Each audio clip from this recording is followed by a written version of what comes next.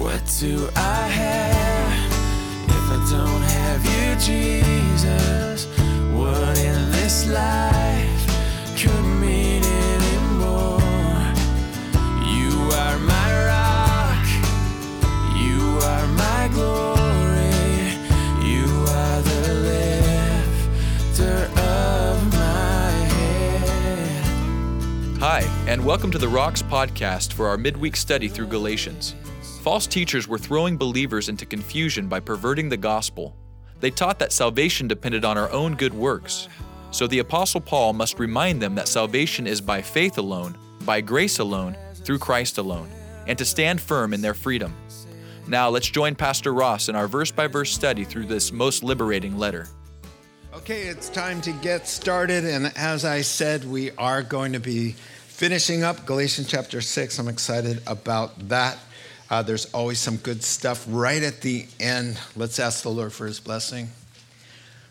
Now, Heavenly Father, we look to you to renew our minds through the power of your word, through the power of the Holy Spirit who's here, resides in our hearts for these very things, to remind us all about Jesus and to convict us of our sins, to instruct us in wisdom, and to soften our hearts so that we can be changed by the power of your word. In Jesus' name we pray. Amen.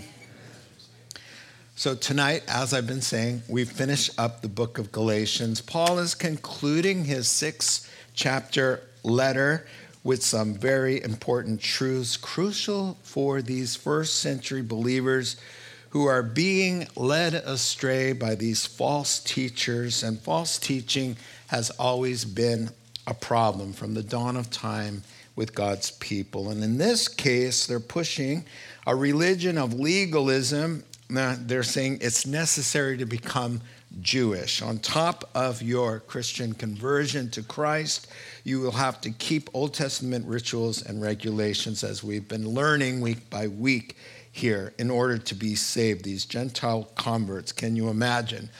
And Paul really says nonsense. Old Testament rituals and regulations really are fulfilled in Christ, and that salvation is by faith alone, by grace alone, through Christ alone.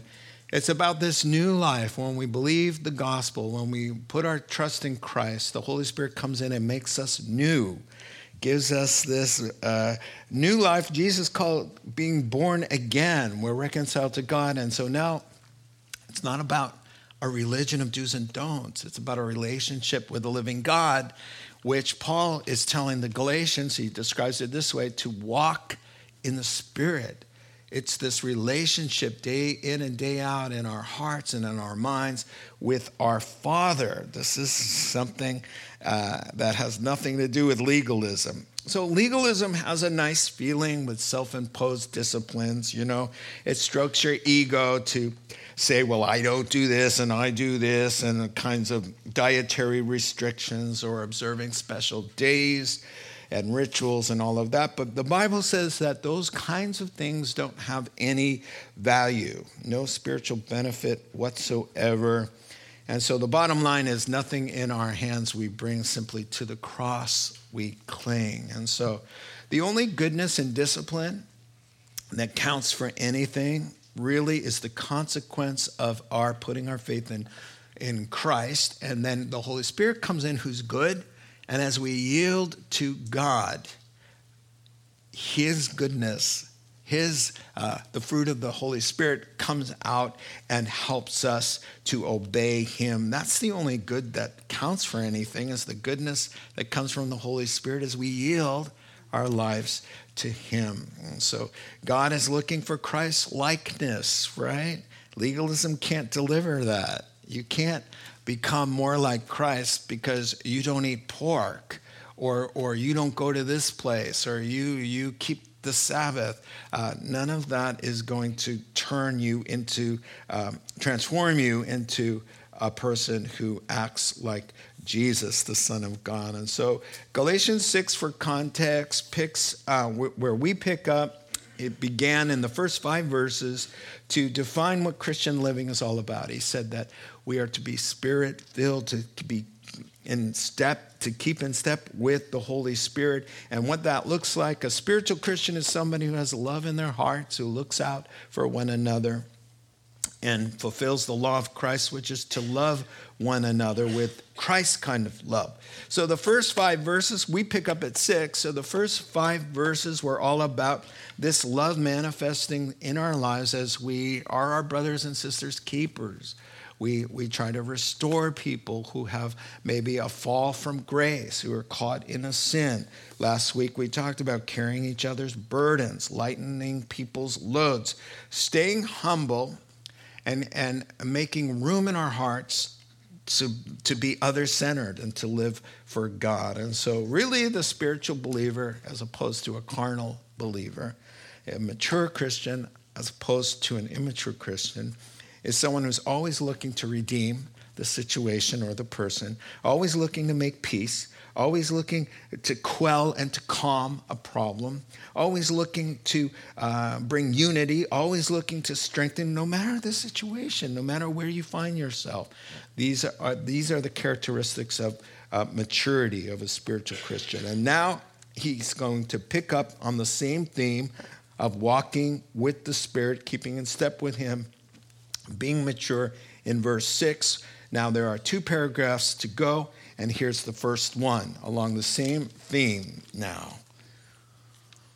Anyone who receives instruction in the word must share all good things with his instructor. Do not be deceived. God cannot be mocked. A man reaps what he sows. The one who sows to please his sinful nature, from that nature will reap destruction. The one who sows to please the Holy Spirit, from the Holy Spirit will reap eternal life. Let us not become weary in doing good, for at the proper time, we will reap a harvest if we do not give up. Therefore, as we have opportunity, let us do good to all people, especially to those who belong to the family of believers. So let's take a look at that. Note takers.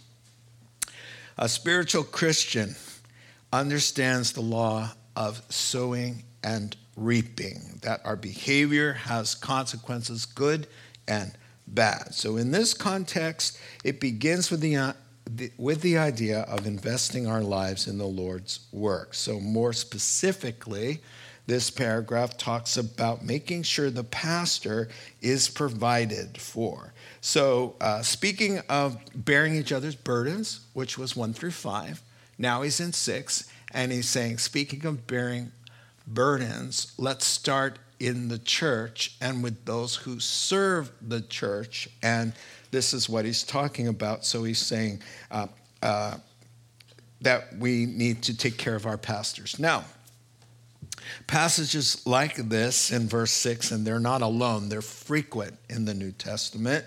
1 Corinthians chapter 9 is just a whole chapter on how ministry is designed by God to function financially, and that is through the giving of God's people. And so 1 Corinthians 9 really is the proof text for how ministry operates financially and all of that. And so it's an important subject, and here's the paragraph. So we're going to spend a little bit of time on verse 6 and the context of the paragraph. Now, Martin Luther said there in the 16th century, he's the German reformer, of course, he said, these passages, verse 6, are all meant to benefit us ministers. I must say I do not find much pleasure in explaining these verses. I am made to appear as if I am speaking for my own benefit. Martin Luther in the 1600s there. Now, 1500s, I should say. So be that as it may, it's the word of God, and the pastor's the one who is responsible to exposit the word of God for the people of God. And it doesn't matter what the subject matter is. As awkward as some things are, it just has to be done. It's more than necessary. So in light, especially this subject, in light of the satanic inspiration that has attacked a lot of local churches and Christianity at large. In other words, there are false teachers who rail against the local church and say that everything we're doing is not biblical, from the idea of meeting in a building, to having a budget, to paying pastors. That's one of the underlines there, that church staff should be paid, this kind of thing. And so modern heretics write books about these kinds of things and criticize the local church on every imaginable level. So it's important to understand God's design, how ministry is supposed to operate, how we're supposed to go into all the world and preach the gospel to every creature. That takes money. It doesn't get done without money. And nothing really can happen in ministry. Of course, the obvious, through prayer. But once those prayers need to be realized, the funds need to be in the account, or it's just not going to happen. And so God has designed a way, and we're going to talk about that here. Now, notice here in verse 6 that the primary function of a pastor is that he instructs in the Word of God. That's a pastor's number one job responsibility. You can name a dozen things a pastor should do, but number one, according to the Bible, is to instruct people in the Word of God.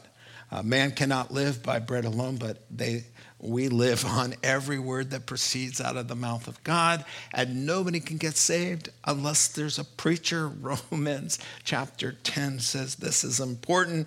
So God gifted the church, Ephesians chapter 4, with men he called poimen, which is the Greek word for pastor, which literally means feeder, the one who feeds. When Jesus was asking Peter, do you love me? The evidence of your love for me, Peter, will be that you will feed my sheep. So a pastor may be distracted by all kinds of things. In fact, in Acts chapter 6, when the church was a baby, the pastor was doing all kinds of things and found that the preaching of the word was being diminished. And so they came up with this idea by the Holy Spirit to have deacons. Deacons handled the administrative issues in the church so that the pastor could, quote, give himself to the word and to prayer. Now, if a pastor has to give himself over to big chunks of time to prepare the word, to pray, and to have spiritual obligation to bring forth the word of God, then he can't be doing other things. So the scriptures here are going to say, because God calls them to this vocation to spend so much time working, rendering a service for God and the people of God, that person needs to be compensated so they can do their job. And I've got a couple scriptures that go along this way here. I'm always looking for this. I found it. Let the elders, that word can mean pastors who rule well, be considered worthy of double honor, especially those who labor in preaching and teaching. For the scriptures say, you shall not muzzle an ox when it treads out the grain, and the laborer deserves his wages. And then summing it all up in 1 Corinthians 9, he says, in the same way the Lord's commanded that those who preach the gospel should receive their living from the gospel. That should just be plain enough as it is. And so let me talk to you about the ox quotation there in Deuteronomy chapter 25. Paul is quoting from that book, and he's going to say, yes, God cares in the law in a humanitarian sense about animals. And here's what they would do. The ox, they would load the ox up, and they put the kernels of the wheat on the threshing floor. And the weight of the animal would go around and around in circles, sometimes with millstones, sometimes just under its hooves, and just pounding and pounding and pounding and pounding until the husk and the kernel were separated, and they was useful to make bread and to eat. And what they would do is the ox would get hungry because the ox is working and laboring. And so what they would do is, oh, no. Don't you be eating our profits down there. So while the ox is working and wants to stop and feed itself, they would muzzle it. So Paul would say, and they would love to borrow other guys' oxen.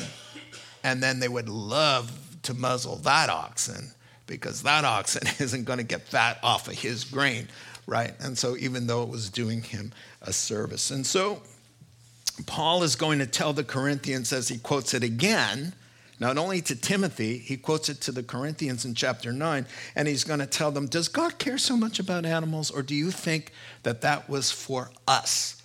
And he said, that was for us. He's saying that let the hardworking ox of a pastor who treads on the word of God over and over and over again and crushes it down and separates the husk from the kernel, and so that people can make bread and bake that bread up and serve the bread of life to people.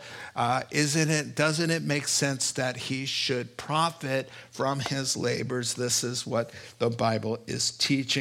To be really blunt about it, verse 6 says, according to the commentators, pay the pastor. Now they're using, we could go back to the text. He says share. It's so much less brutal than the word pay, but it is share with him. Take care of him. Now, the Galatians have a lifeline. They have false teachers coming in. They're about to shipwreck their faith.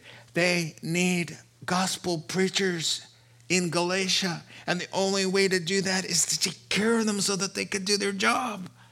So he's saying it's an investment in your own spiritual well-being is to take care of that man. Now, he says the principle he's going on, and by the way, where did he get the second quotation, the workman is worthy of his hire? He's quoting the Lord Jesus Christ, who told his disciples, go out, don't worry about getting a part-time job at Home Depot.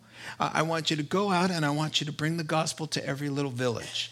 Because, don't worry about money because the worker is worthy of his wages. He's saying, from God's point of view, preaching, the call of preaching and pastoring is a vocation. Services are being rendered. And so he says the worker is worthy of his wages. It just means those who work deserve their pay. So God is just saying, God is saying, I consider pastoring a vocation for which adequate compensation is fitting. And so one writer's quote here, and then we'll move on. And it's a stinger. Men don't think of getting something for nothing when dining in restaurants, visiting doctor's offices, or attending university. They gladly compensate for such services rendered. But sadly, that same attitude can be absent in the pews. This is why the scriptures must frequently speak to the dignity and value of the minister's work and remind those who benefit spiritually of their ethical and common sense obligation to contribute to the work that's prospering their own souls and benefiting them in this life and in the life to come. So here's what he's saying.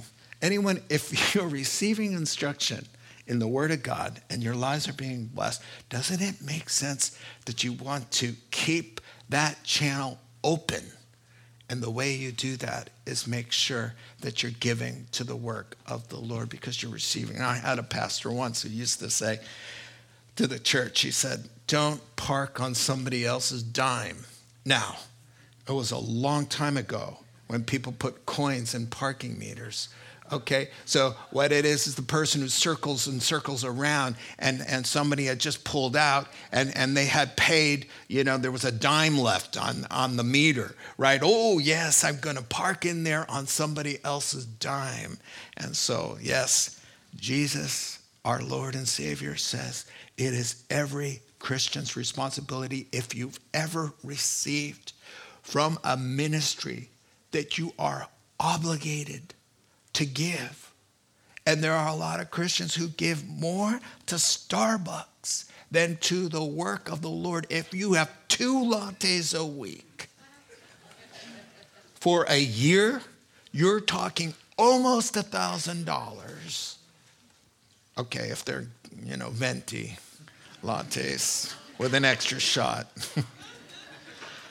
I, for one, do not want to get to heaven and hear somebody say, you gave more to Pete's, or you spent more on shirts or on golf clubs or on vacations or on your remodel.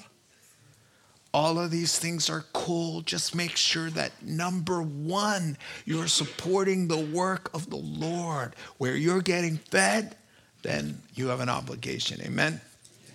Now let me say this. This church rocks. This church gets it. You guys, I'm preaching to the choir. I'm preaching to people who come out on a Wednesday night for a midweek Bible study. Come on. You get it, right? So share with anybody who doesn't get it. All right, so he says, if you're receiving, you should be for the sake of those serving you, for the sake of the gospel, for the sake of the well-being of the church, and for the sake of your own blessing. Look at the paragraph. How many times have you heard 7 and 8 quoted without 6? This is a package deal. The primary context of sowing and reaping in this case. Here, let me read 7. Do not be deceived. He's just said, anyone who receives instruction in the word must share all good things with his instructor. Don't be deceived. Same thought. He didn't go anywhere. God can't be mocked. A man reaps what he sows. The one who sows to please his sinful nature, from that nature will reap destruction. And one who sows to please the Spirit, from the Spirit he will reap eternal life. Obviously, 7 and 8. The consequences now in investing or neglecting in the work of the Lord. This is the context of those famous verses there. Now, one commentator put it this way. These verses, verse 7 and 8, regarding sowing to the spirit or sowing to the flesh, aka the sinful nature, are well known but not well understood verses. Though they have a broader application, they are first and foremost about supporting the work of the Lord and all that means. Verse, living for oneself with no investment, no effort, no beyond what I can see and touch mentality. So David Guzik put it this way about this paragraph. For those who are hesitant to support the ministry that teaches them the word of God, Paul reminds them of God's principle of sowing and reaping. Their giving isn't like throwing away money. It is like planting seeds, and whatever man sows, that will he also reap. So he uses the metaphor of sowing and reaping when talking about supporting the work of the Lord, because it's so hard. It's hard to let go of money. It's hard to let go of money when you don't have an immediate thing right there. You just, you do the thing and you put it in there and you don't see anything right away. We want to sow and reap in the same day. Doesn't always happen that way. And so sowing is a great illustration because you have to let it go. You don't know where it is. You can't see it. You don't have an immediate gratification. You have an immediate debit. That's why it's so hard to give, because you just have an immediate debit, but with time, the credit appears. And it's usually greater than the thing that you sowed, and this is his point here. Now, if you take an apple seed and you sow that one apple seed, you could grow a tree, right? And then on a tree, an average of 80 apples in a season. Each apple has about 10 seeds in each apple. And so you've got 800 seeds from that one seed a year. And an apple tree lives for 75 years. So 75 times 800 is 60,000 seeds in that one seed that was sown. If you think it's a big deal with apple seeds, trust me, when you sow love and kindness in the face of hate, when you sow the word of God, a John 3:16 into somebody's heart and they get saved, and then they're preaching the gospel, wait until you get to heaven. Wait until you get to heaven. You will not believe what has come up from a little seed here and a little seed there. And when I'm talking about seed here, yes, the context is finances and investing in God's work, right? But it goes so much bigger than that, of course. When we're talking about sowing spiritual seed, we mean investing all of our lives in the work of the Lord. Supporting the church, yes. Loving one another, praying, worshiping, attending services, building up people, carrying one another's burdens, making peace, promoting unity, forgiving, exhorting, admonishing, strengthening, and encouraging, doing God's will, being an example to others about godly living and wise choices, mentoring others, sharing the gospel.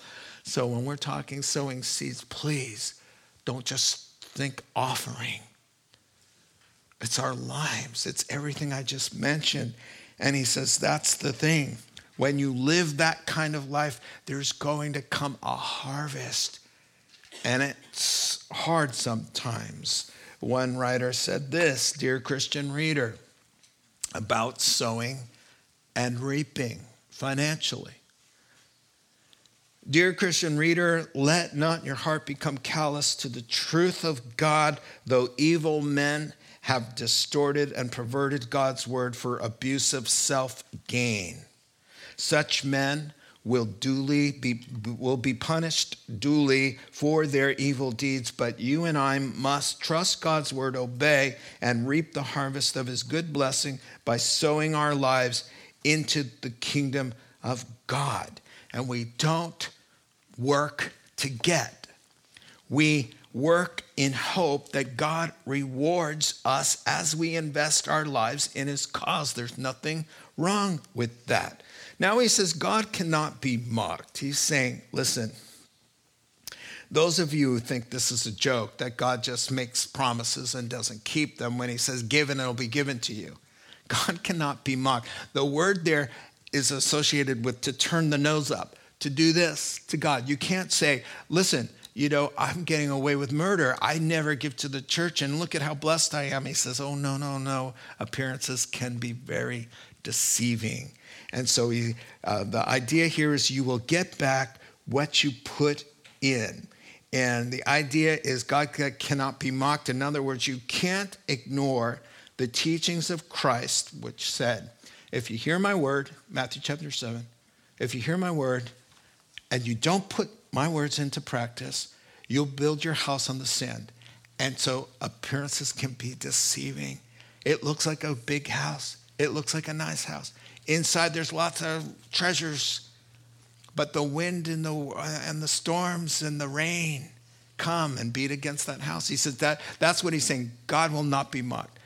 And so how often we see it in the world of celebrities and in the world of people that walk away from God, and it looks okay for a while, and then there's the massive implosion. This is what he's saying. God will not be mocked. It is just how he says, sow sparingly, reap sparingly, sow generously, reap generously. And as I said in Luke chapter 6 and verse 38, Jesus said, give and it will be given to you. He just keeps it. Promise. Let me paraphrase verse 8 for you. So you're looking at 8, right?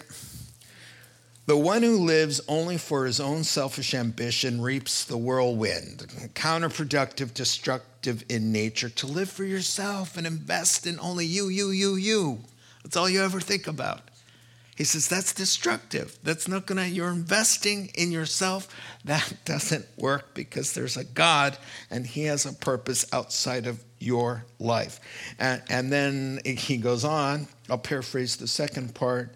The one who lives for Christ, who seeks first the kingdom of God to please the Spirit, reaps eternal blessings from that Spirit, reaps life. That is truly life, called eternal life.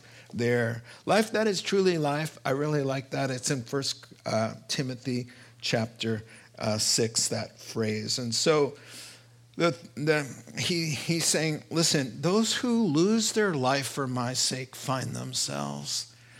Those who are about investing their words and their energy, those who have to, what? Deny self, pick up cross and follow every day? Every day to tell yourself no. That sinful nature says, I want this, and they didn't do me right here, and I'm going to cut some corners here. Every day you sow. It's hard work. He says you're going to have a blessing by doing the hard work. Just don't give up. And I'm getting a little bit ahead of myself. So to sow to the spirit, sow to the sinful nature, that's obvious. I don't even have to tell you how to do that, right? Sadly.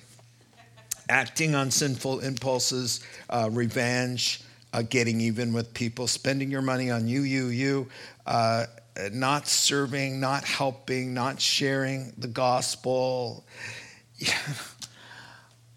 I don't know why I keep thinking about this, and I'm just going to share it. I was getting my blood work done. I was sitting next to a lady, and I said, what's going on with you? She goes, I got leukemia. I've got a few months to live. I got a brain tumor.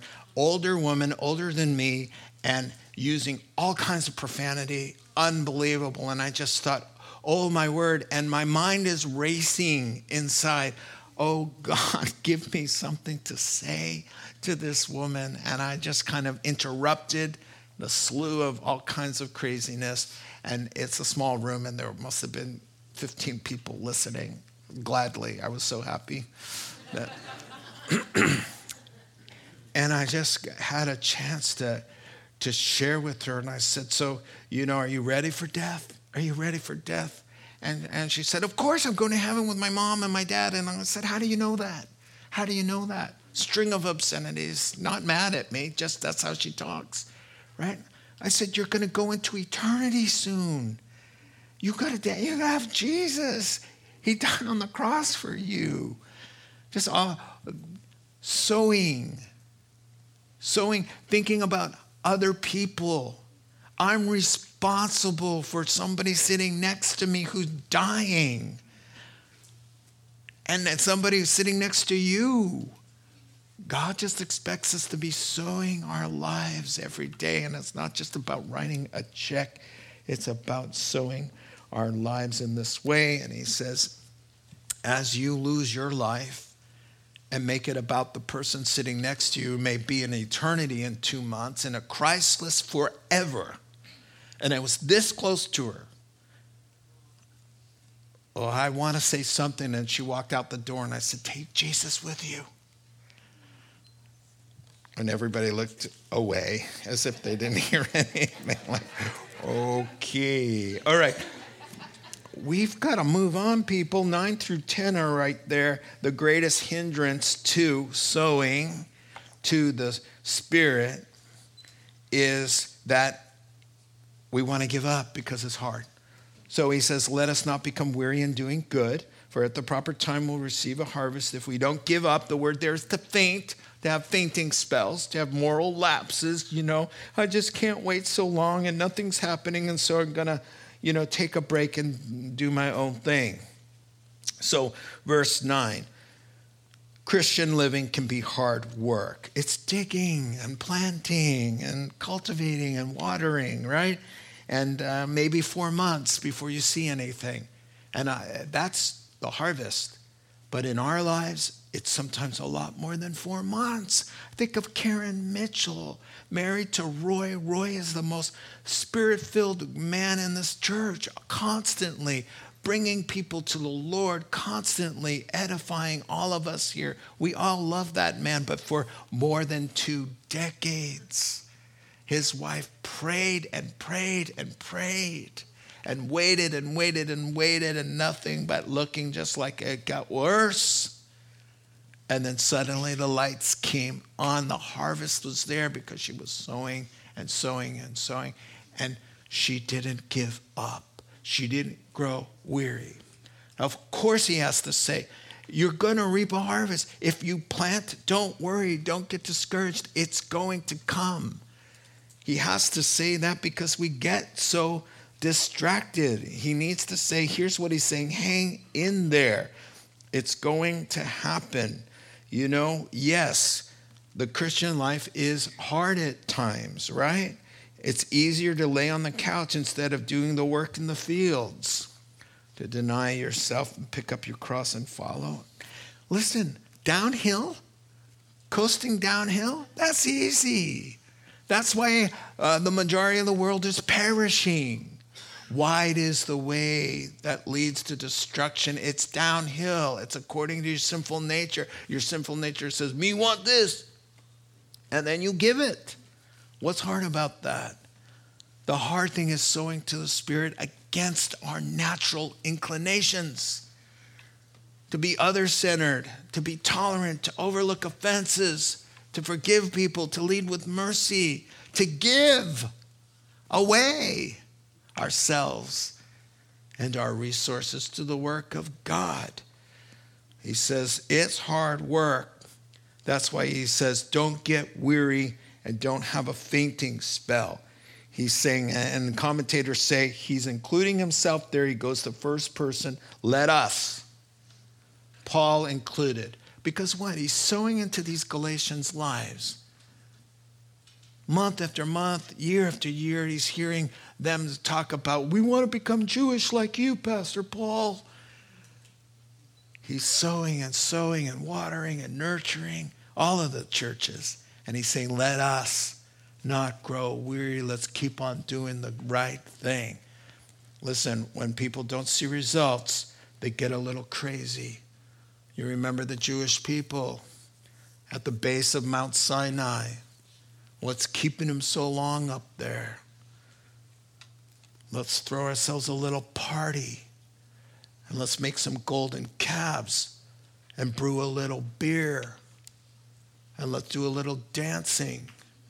So they have a drunken festival worshiping the gods that their hands created. Why? Because it was taking a little bit of time. My word, I think God allows time delays to happen to test the heart of his people. He tests us. What's really in there? Well, I'm going to add another month or another year. And then we find out, oh, that's what's really in there. A golden calf and drunken immorality. So he says, don't do that. Just be patient. If it's 2 years, if it's 20 years. Or you don't get it until you see him face to face, and then he gives it to you. It'll be worth it, he says. So verse 10, be like Jesus. Go about doing good. Relieve people's burdens. Touch their lives. Be a blessing as God gives you opportunity. Let's finish up. There's another paragraph. It looks big. Don't worry. It's not as big and bad as it may appear. He's closing up now. This is the end of Galatians. See what large letters I use as I write to you with my own hand. Those who want to make a good impression outwardly are trying to compel you to be circumcised. Those false teachers came in to the Gentiles and Christians and said, how nice, but unless you're circumcised, you will not go to heaven.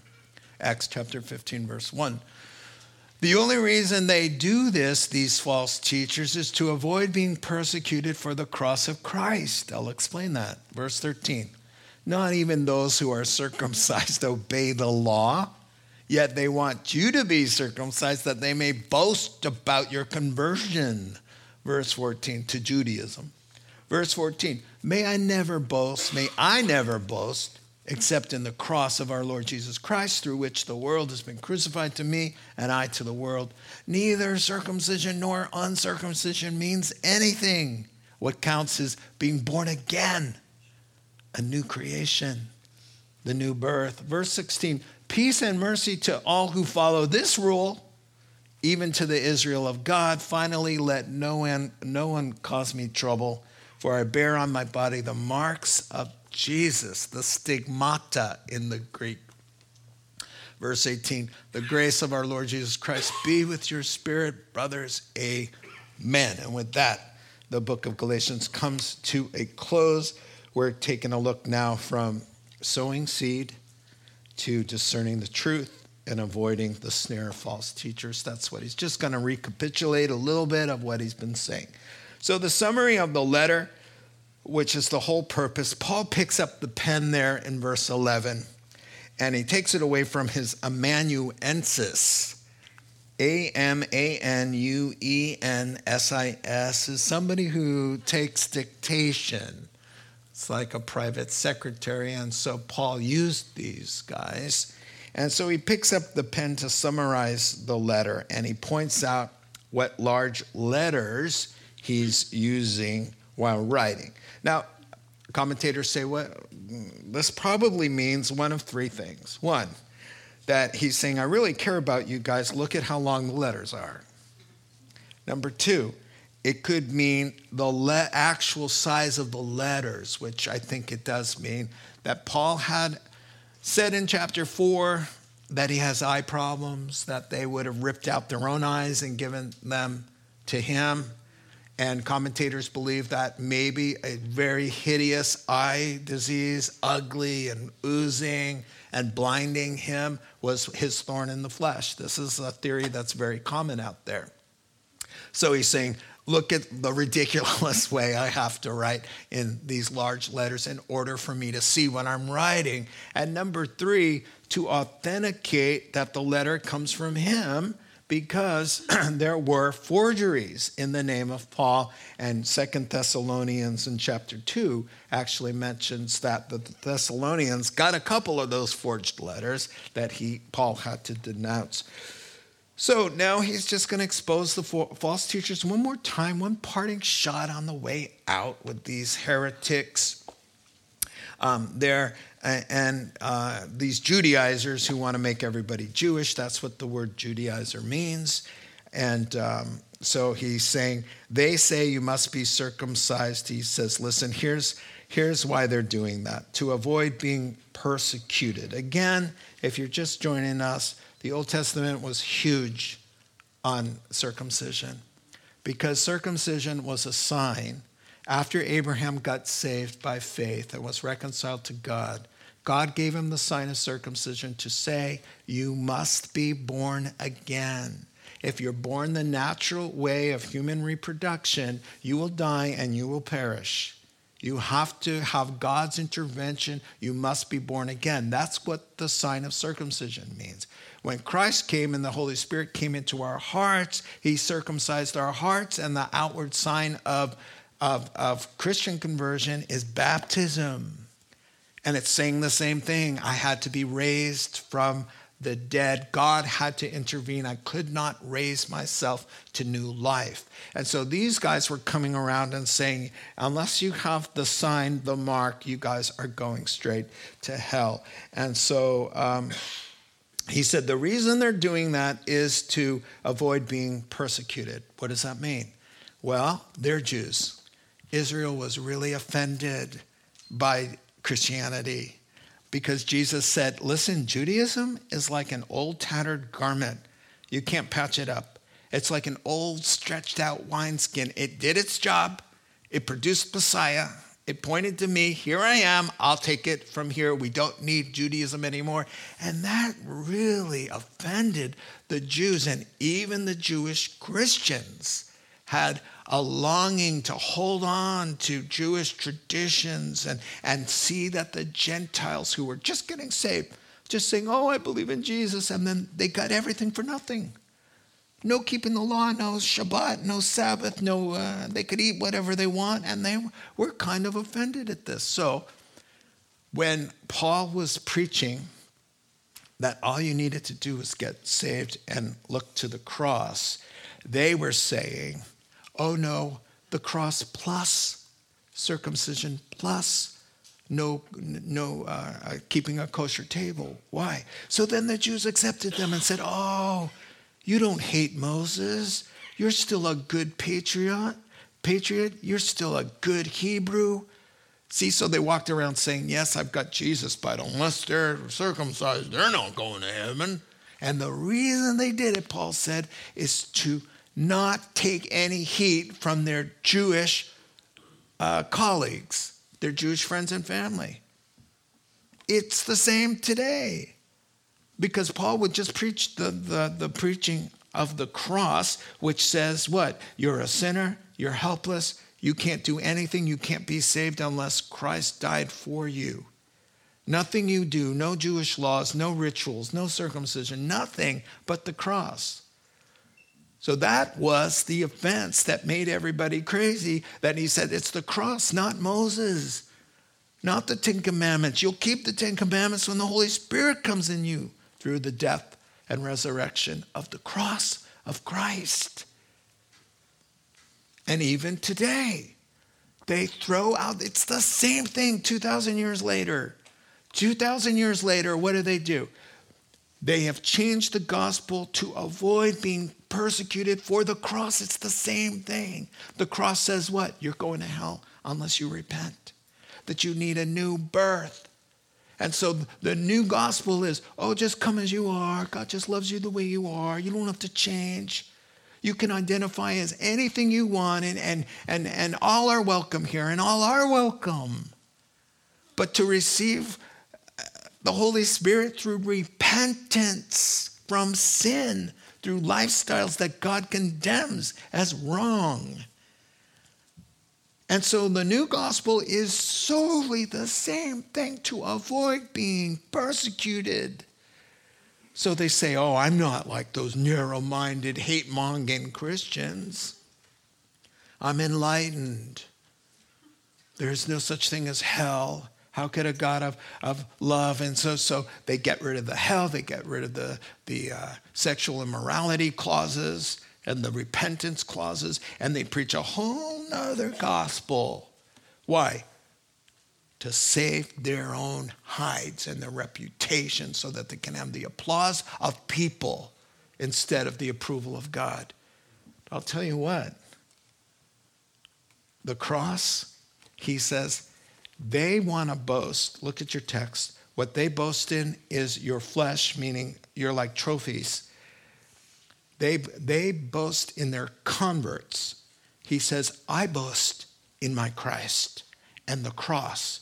And he says, the cross is what God appeared in a man's body. God on a cross, stripped and flogged. God who spoke and the universe leapt into existence. God on a cross causes me to be crucified to the world and the world crucified to me. In other words, if that's God on a cross dying that shameful death for me and for the sins of the world, it puts to death any desire I have for anything in the world. And it breaks the spell of this world over me, trying to conform me into any image that it has for my life. Do you see? That's exactly what it means. Because God is on a cross bleeding out for the sins of people, then nothing else matters. That's what that verse means. Crucified to the world and the world crucified to me means what else matters? If that is God on the cross gasping for air, dying for my sins, what do I got in this world? What do I got to do? What are my ambitions in life? It should all revolve around him. My own sinful heart wants to master me. Sorry, God on a cross, dying for my sins. The world wants to tell me and allure me and go over here and do this, and you need to arrive and get this and be that. Sorry, God on a cross for my sins. Changes everything. Shuts the door there, and focuses me on the thing that matters, Christ and him crucified, raised from the dead, ascended to heaven, given by the Holy Spirit into our hearts to raise us up to what? To be servants of the Lord, to do his will, to be loving like him, to shine our lights all over the place. This is what he's saying. This life is no longer mine. With Christ on the cross as God shedding his blood for me. He goes on to say, just another parting shot. He says, if you want to boast, they're boasting in their converts. I'll boast in that was God on the cross for me. That's enough for me to boast about. And then he says in verse 15, a mark on the body means nothing. It means nothing. What counts is being born again. And when I get into conversations with these people in labs and in hospitals and in Trader Joe's, they give me all of this nonsense, cut to the chase. Are you born again? Jesus said, well, they'll tell me all these stories, and I do this, and I go here, and I'm a member here, and are you born again? Because Jesus said, if you're not born again, you're not going to make it. Just cut right to the chase. He says, nothing matters. The mark or no mark. Church or no church. Tithing or no tithing. Nothing matters except one thing. Are you born again? Do you have new life? Have you been reconciled to God? Nothing else matters than that. And then he says, finally, everybody just back off, because I bear in my body the scars of Jesus. What does he mean by that? Well, 2 Corinthians 11, we got a list of ways he was flogged 5 times. 3 times beat with rods. It was a discipline the Romans had down. They took rods and they just clubbed you over 3 different times. And he had the marks of being persecuted. And he says, the wounds and the scars of loving Jesus and identifying with him and taking a stand for Christ, and the wounds and the persecution that puts in our lives are honorable things that speak in better ways than us saying, oh, I've been a Christian for 20 years, or I went to this Christian school. What really matters, he says, is no need to question his apostolic authority or his godliness. He says, you want to see? Look at my back. And that's because I don't say, oh, it's okay to everybody need to be circumcised and keep the Sabbath too if you want to avoid that. Instead, he said, nothing matters except the cross, and you are a sinner, and you will repent, and you will die, and you will be cast in the lake of fire forever unless you repent. And they said, well, flog him. We're tired of hearing that. And he says, I am honored to bear the scars that I got sticking close to Jesus. Jesus got scars, I got scars. We share them together.